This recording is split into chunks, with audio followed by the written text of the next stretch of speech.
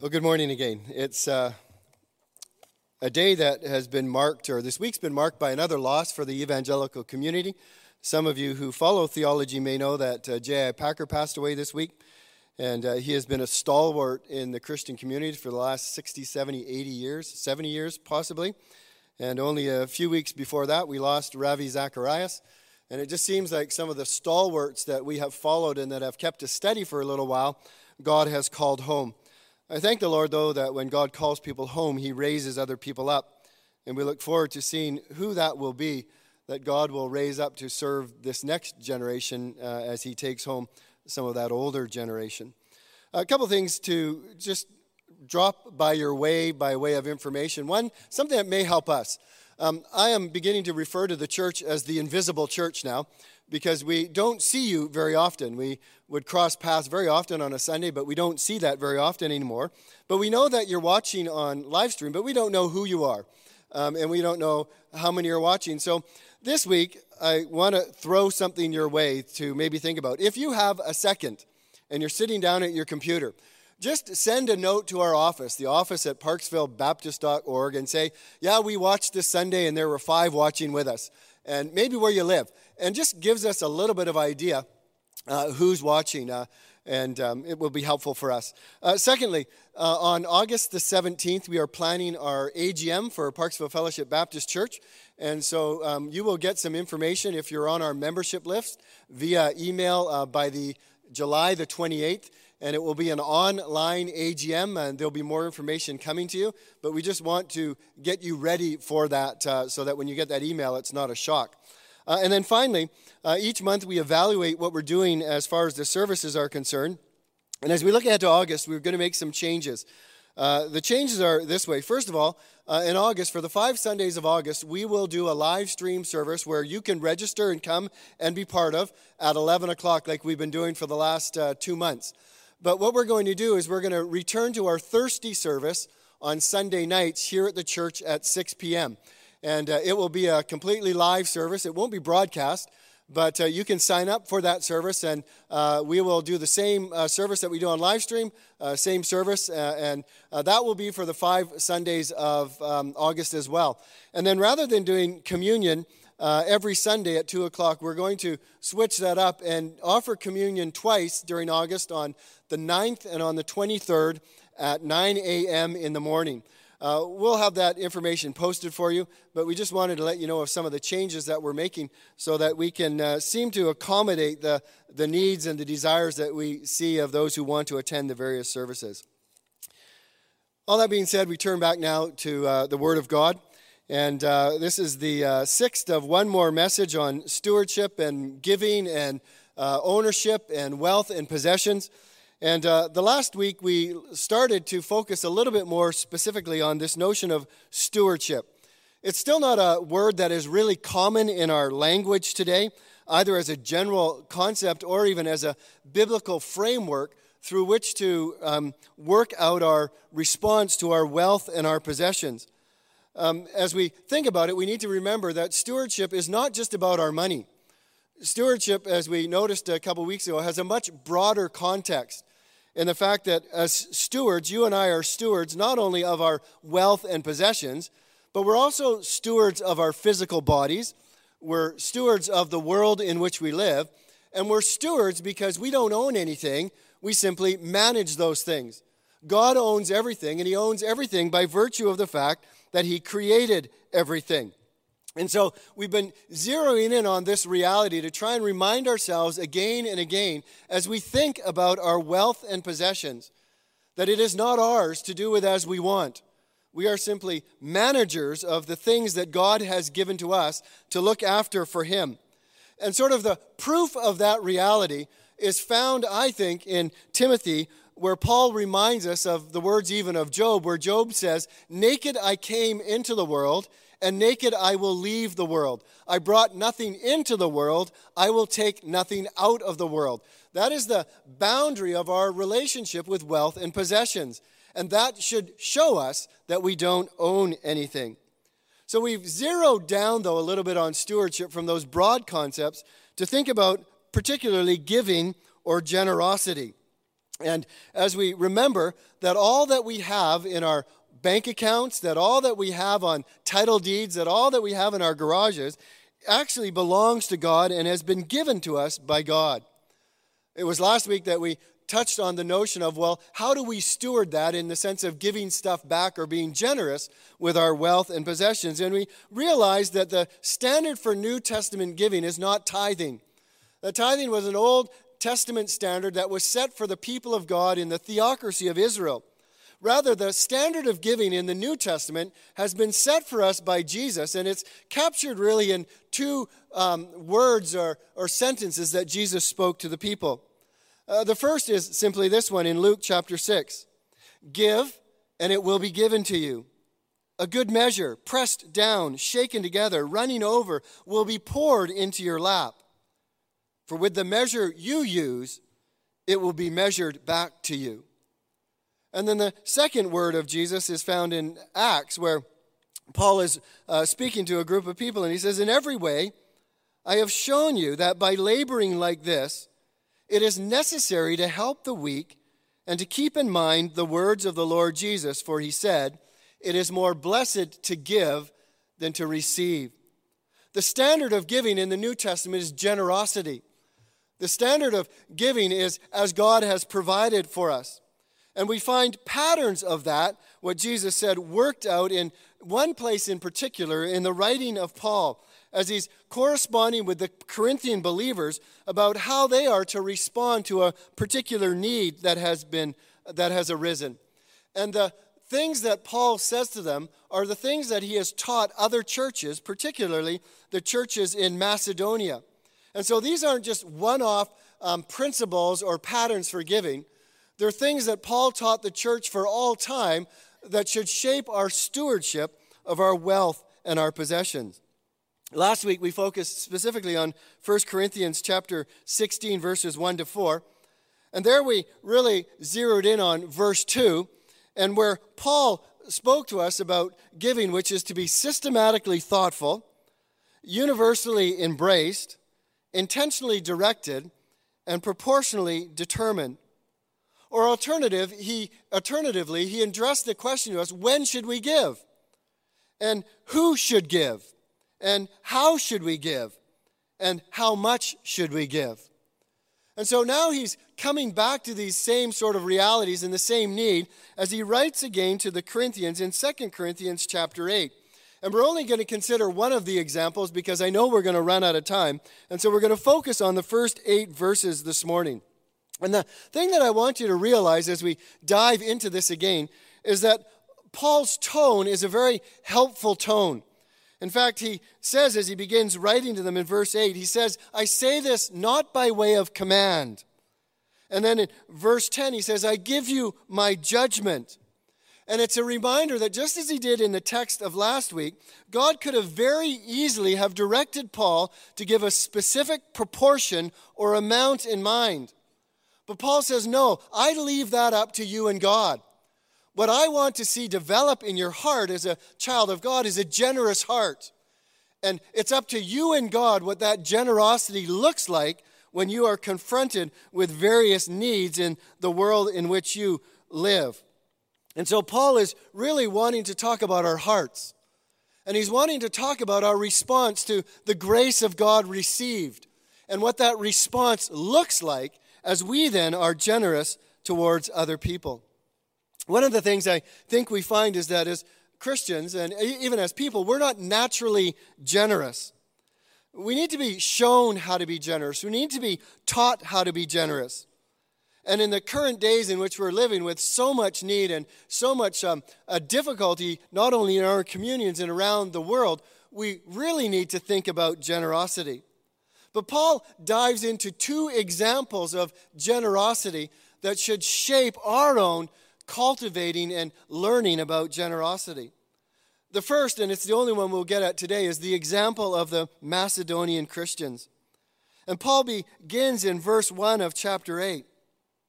He says, I want you to know, brothers, about the grace of God that has been given among the churches in Macedonia. So we're coming back to the churches in Macedonia. These would have been Christians that would have been in the Thessalonica church or the church in Thessalonia. It would have been those that were members of the church in Berea and those who were members of the churches in Philippi. These were Greek Christians that have come to know the Lord. And so Paul is using their example of giving to teach us what it means to be generous. And so he begins by simply talking about the headwaters of giving. The headwaters of biblical giving. In other words, where does biblical giving come from?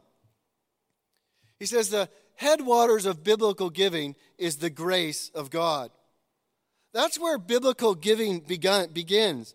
It begins with God and our experience of His grace poured out into our lives, of His overflowing mercy towards us, of His generosity towards us who were in incredible deep need, and God lavishly met that need. The Bible always begins by showing us God's generosity to us in the gospel. And then, as we have been saying over and over again, the gospel that God has so freely and generously given us then changes everything. And the reality is that God is a giving God. And that changes everything in our perspective. And so Paul says, I want you to know or to see the grace of God that was evident in the Macedonians. We just spent some time as a congregation in the book of James. And one of the things that James brought out was that there are genuine Christians, and then there are those who sit on the fence or who play with Christianity, but the gospel has never transformed them. And so James told us again and again of marks of genuine Christianity.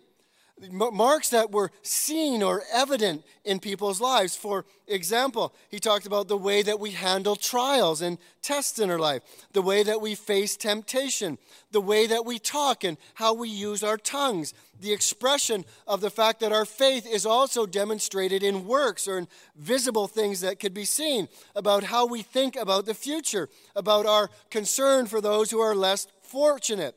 And so what James told us was that gospel transforms us.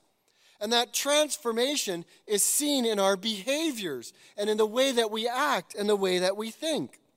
And so what Paul is saying is the very same thing here, is that the reception of the grace of God in salvation, the reception of the gospel of God in the transformation of our life should turn us into generous people, as God is generous towards us. And so here Paul is showing the Christians in Corinth evidence of what saving faith looks like, or of what the gospel looks like, with the example of the Macedonians and their response in giving to the need of the Christians in Jerusalem. Remember, we've been talking about this. When John the Baptist was confronted with people that were coming to him to be baptized, he said to a group of people, he says, well, listen, I want you to bear fruit in keeping with repentance. And remember, we pointed out that one of the key evidences of repentance was a different view of wealth and possessions. And so John the Baptist says to various people as they come their way, bear fruit in keeping with repentance. And the crowds asked him, well, then what should we do? What should that fruit look like? What should repentance look like in our lives? And he answered them, and he says, well, whoever has 2 tunics is to share with him who has none. And whoever has food is to do likewise. Tax collectors also came to him to be baptized, and they said to him, Teacher, what shall we do? And he said to them, collect no more than you are authorized to do. And soldiers came to him and said, and what should we do? And he said to them, do not extort money from anyone by threats or by false accusation, and be content with your wages. What John is saying is that salvation begins to change and transform our attitude to our wealth and possessions and those in need around us. You can read of the conversion of Zacchaeus, who at the moment that Christ came into his life in a personal way, he just became a generous man. His whole view of his resources changed. And so Paul is saying, listen, evidence of the grace of God and salvation is a transformation in our view of our resources that God has given us and the needs around us. So the headwaters of biblical giving, the source of a generous heart, is first and foremost a transformed heart. Because we have received the gracious, generous provision of God for our need, then how can we be miserly and close our hands to the needs of those that are around us? The second thing that we see in 2 Corinthians is the unrestrained nature of biblical giving.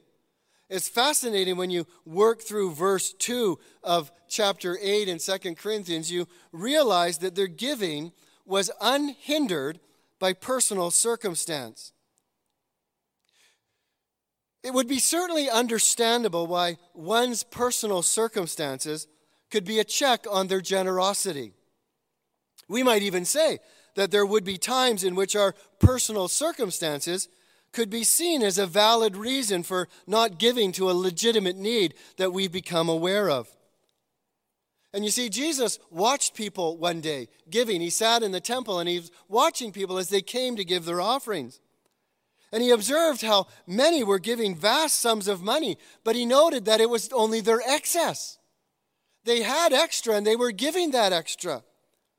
But then he watched one particular elderly lady who came by and dropped in 2 small copper coins into the treasury. It was all that she had, everything that she had. And we may ask ourselves then, do our personal circumstances determine our generosity? See, we might say, well, I'm going through a severe period of trial. And in fact, I'm undergoing affliction right now. And that gives me a legitimate reason to self-focus.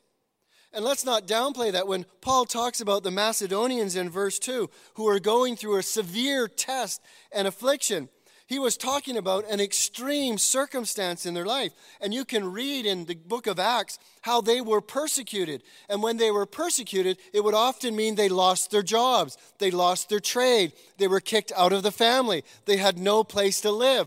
The impoverishment that came through their severe affliction was incredible. And at the very least then, we might say, well, my severe affliction, my difficulties makes it hard for me to look at the needs of anyone else right now. I just need to zero in on myself. And we say, what about COVID? COVID is affecting many of us in various ways. Some of us very, very hard. Some of us, the difficulties are extreme. How does that impact our generosity towards others who are in need? We might say, well, I'm experiencing deep poverty. Not just poverty, Paul says, but deep poverty. Down to the depths poverty. The kind that realizes I'm at the very end of my resources. Well, we might say, well, that then should check my giving. And my generosity should at least be checked by my deep poverty. But what does Paul say? Notice what he says in verse 2. For in a severe test of affliction, their abundance of joy and their extreme poverty have overflowed in a wealth of generosity on their part. An abundance of joy. They had learned that it was more blessed to give than it was to receive. And they were overflowing with joy at the opportunity, even in their severe affliction and their deep poverty, to do what they could to alleviate the needs of others. They were overflowing with a wealth of generosity. And you might say, well, that's not normal. And I would agree. But I would say that's evidence of having received the generosity of God. I would say that's evidence of having learned to trust God, that I can never outgive Him. I would say that's not normal, but it is normal to trust a God who says, I will supply all of your needs according to my riches in glory. As one commentator wrote, devout Christians do not wait until they have more money. They give despite their poverty, like the poor widow. As Jesus said in Luke 16:10, who is faithful in very little will be faithful in much, and who is unrighteous in a very little is unrighteous also in much. And so I think what Paul is getting at is that giving is not a matter of how much one possesses, but rather it's an expression of an unselfish and a loving heart. So as Paul would say here, as he looks at the example of the Macedonians to teach the Corinthians how to give, he would say, personal circumstances do not need to stand in the way of biblical giving. Even in the most difficult circumstance, we shouldn't, first of all, close our hands towards the needs of others. Paul is saying simply, we can be generous in good times and we can be generous in difficult times. I wonder if there's times when we're confronted with a need, and it might be we're in severe affliction and maybe in deep poverty. And there are times like that, then we ought to think about God's word that he spoke to Israel in the book of Malachi when they had been withholding giving for various reasons. And do you remember what God's words were to them? Put me to the test. See if I will not open the floodgates of heaven and pour out a blessing upon you without measure. Which comes back to what Jesus says, which we read a little bit earlier. You see, the gratitude of the Macedonian Christians for having received the grace of God was working itself out in father-like generosity toward the saints in Jerusalem. And it's a wonderful thing when we learn to give in all circumstances to a need that God brings to our attention. Our generosity always rebounds back to God and never to us. For Paul says later in chapter 9, you will be enriched in every way for your generosity, which through us will produce thanksgiving to God. This is the key, I think, in generosity. Whenever we give, it is more blessed to give than to receive. But as you learn to give, what is so amazing is that as you give, and all of a sudden people give praise and glory to God, you say, that's why I give. So that people who are receivers of the generosity that I am able to provide because God has been generous to me, don't turn to me and say thank you. They turn to God and say, thank you, God, for providing for my needs. When you and I are generous, God gets the glory. When you give to a need, even out of difficult circumstances, God is worshiped and praised.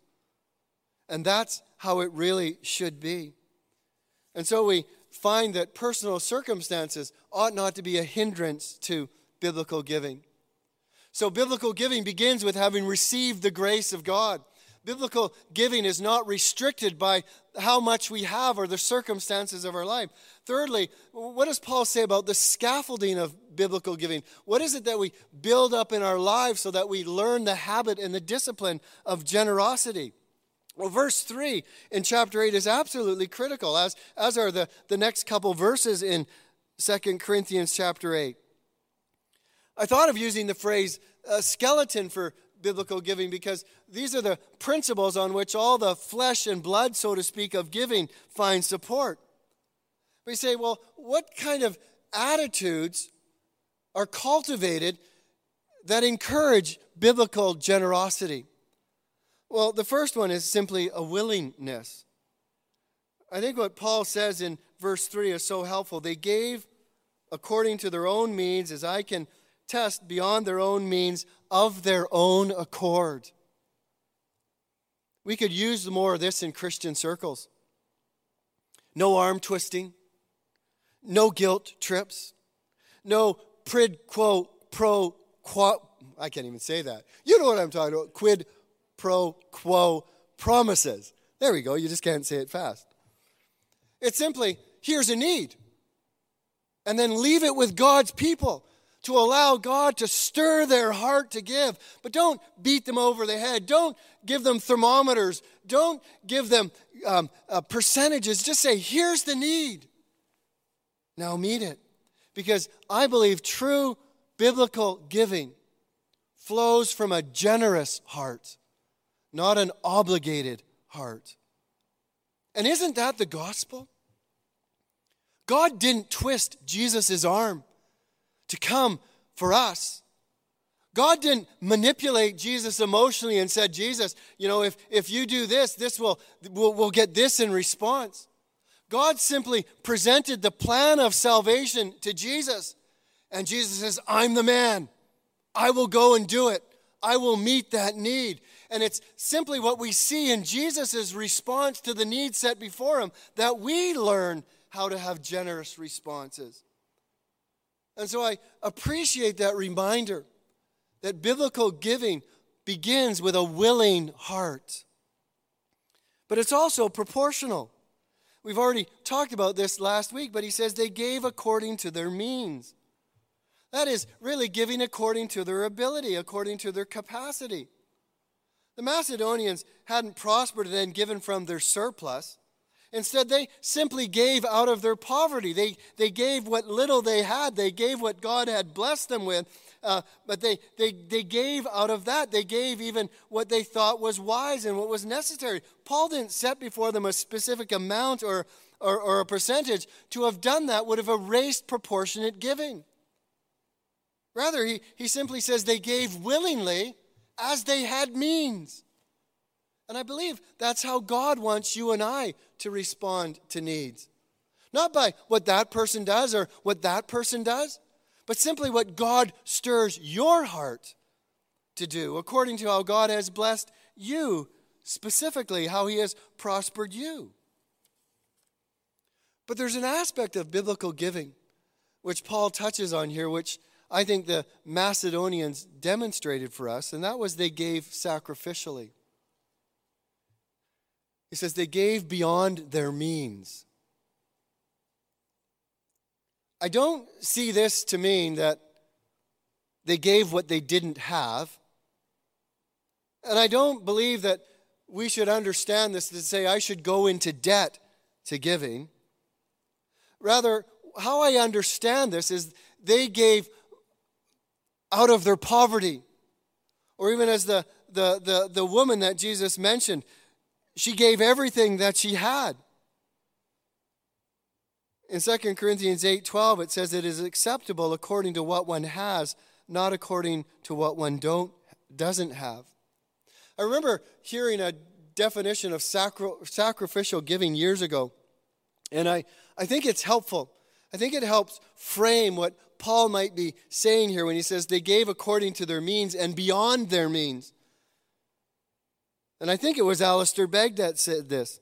They were willing to forgo a legitimate want in order to meet a legitimate need.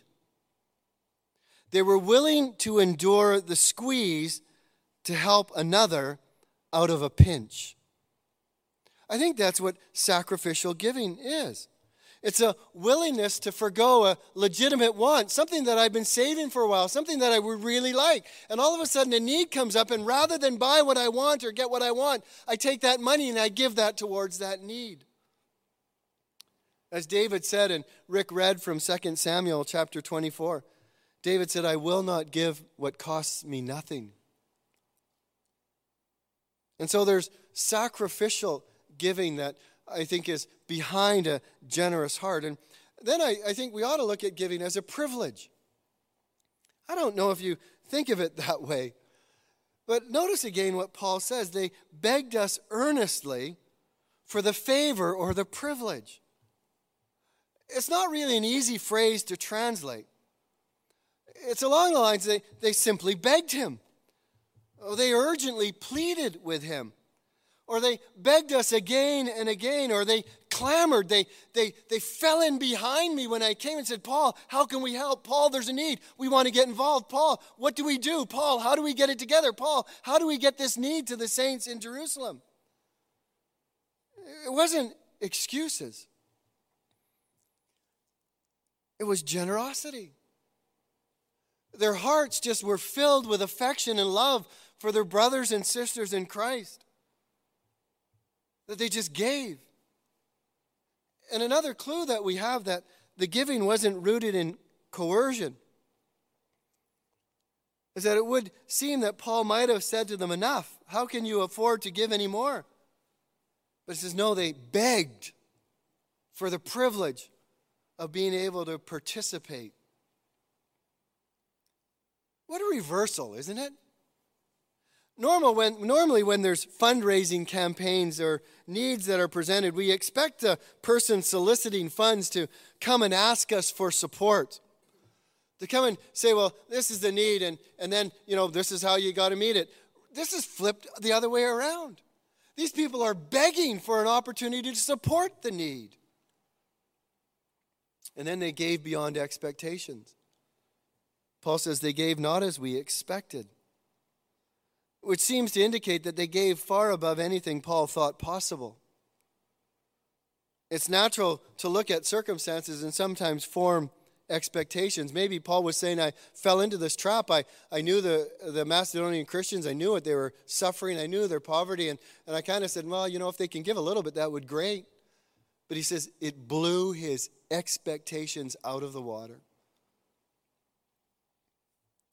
And then finally, and this could really be first, he says they first gave themselves to God, and then they gave themselves to us.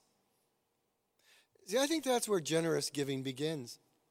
It doesn't begin with the need. It begins by giving yourself wholly and wholeheartedly to God. To present yourselves, your bodies, as a living sacrifice, holy and pleasing to God.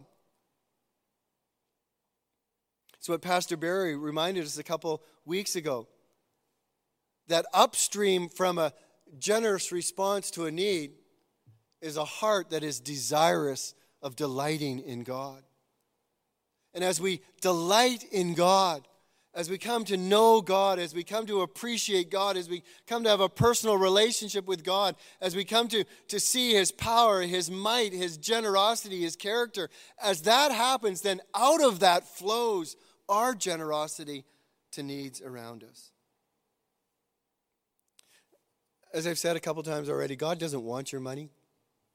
In fact, God doesn't even need your money. He gave it all to you. But what God wants is to cultivate within you His heart, His desire to be generous and to meet the needs of those that are around you. And finally, the pursuit of biblical giving. In verse 7, Paul says to these Christians in Corinth, and he says, as you excel in everything, and they were a congregation that was just soaking up the things of God, and they were growing in so many ways. And he says, as you excel in everything, in faith and in speech and in knowledge and in all earnestness and in our love for you, see to it that you excel in this act of grace also.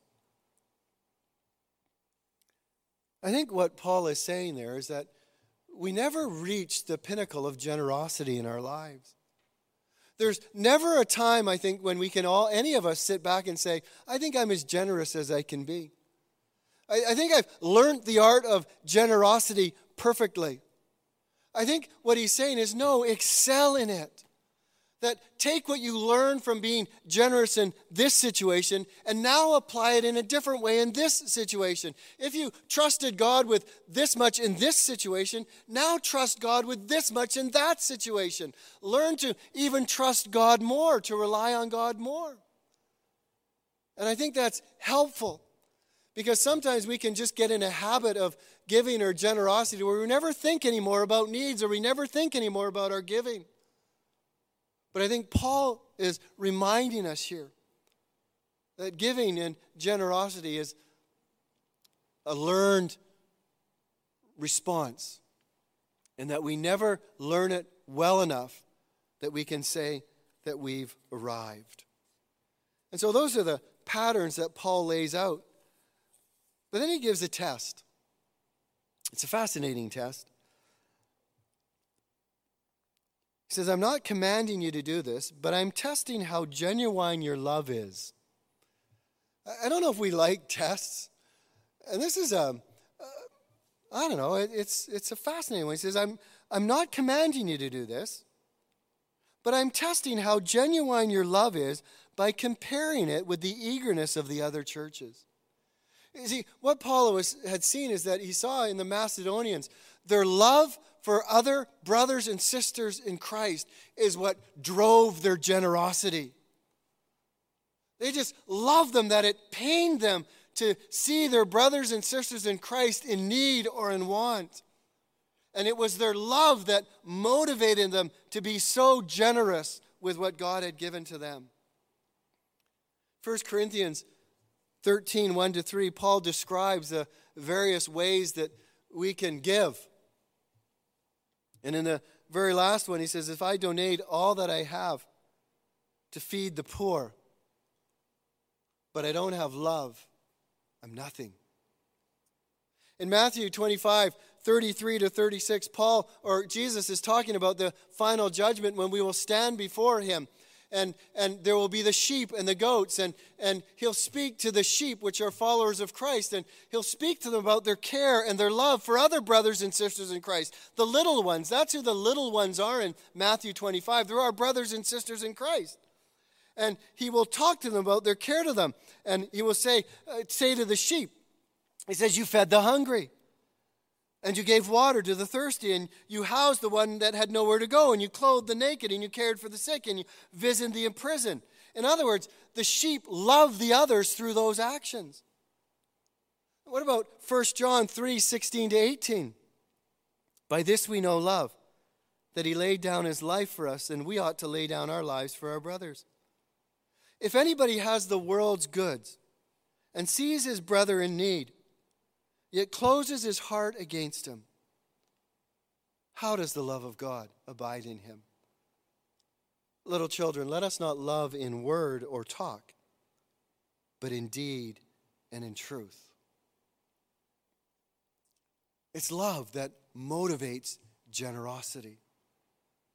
And it's not a love that I said that comes from, it's exotic to us. We love because God first loved us. And Christina read from John 3:16 a little bit earlier. Is this not it? For God so loved the world that he what? That he gave. That he gave his one and only Son, that whoever believes in him would not perish, but have everlasting life. In Romans chapter 8:32, we read there of God's act again of giving his Son. He says, he who did not spare his own Son, but gave him up for all of us, how will he not then graciously give us all things? See, God's giving to us was motivated by his deep, deep love for us. And out of that love for us, he sent Jesus to meet our deepest need. I thank the Lord that my Father is a generous Father. I thank the Lord that my first experience of generosity was in receiving Jesus Christ, who came and dealt with my greatest need, that out of his poverty or out of his riches, he became poor so that I might absorb his riches and become rich. God is a giving God, and you and I should be grateful that he is.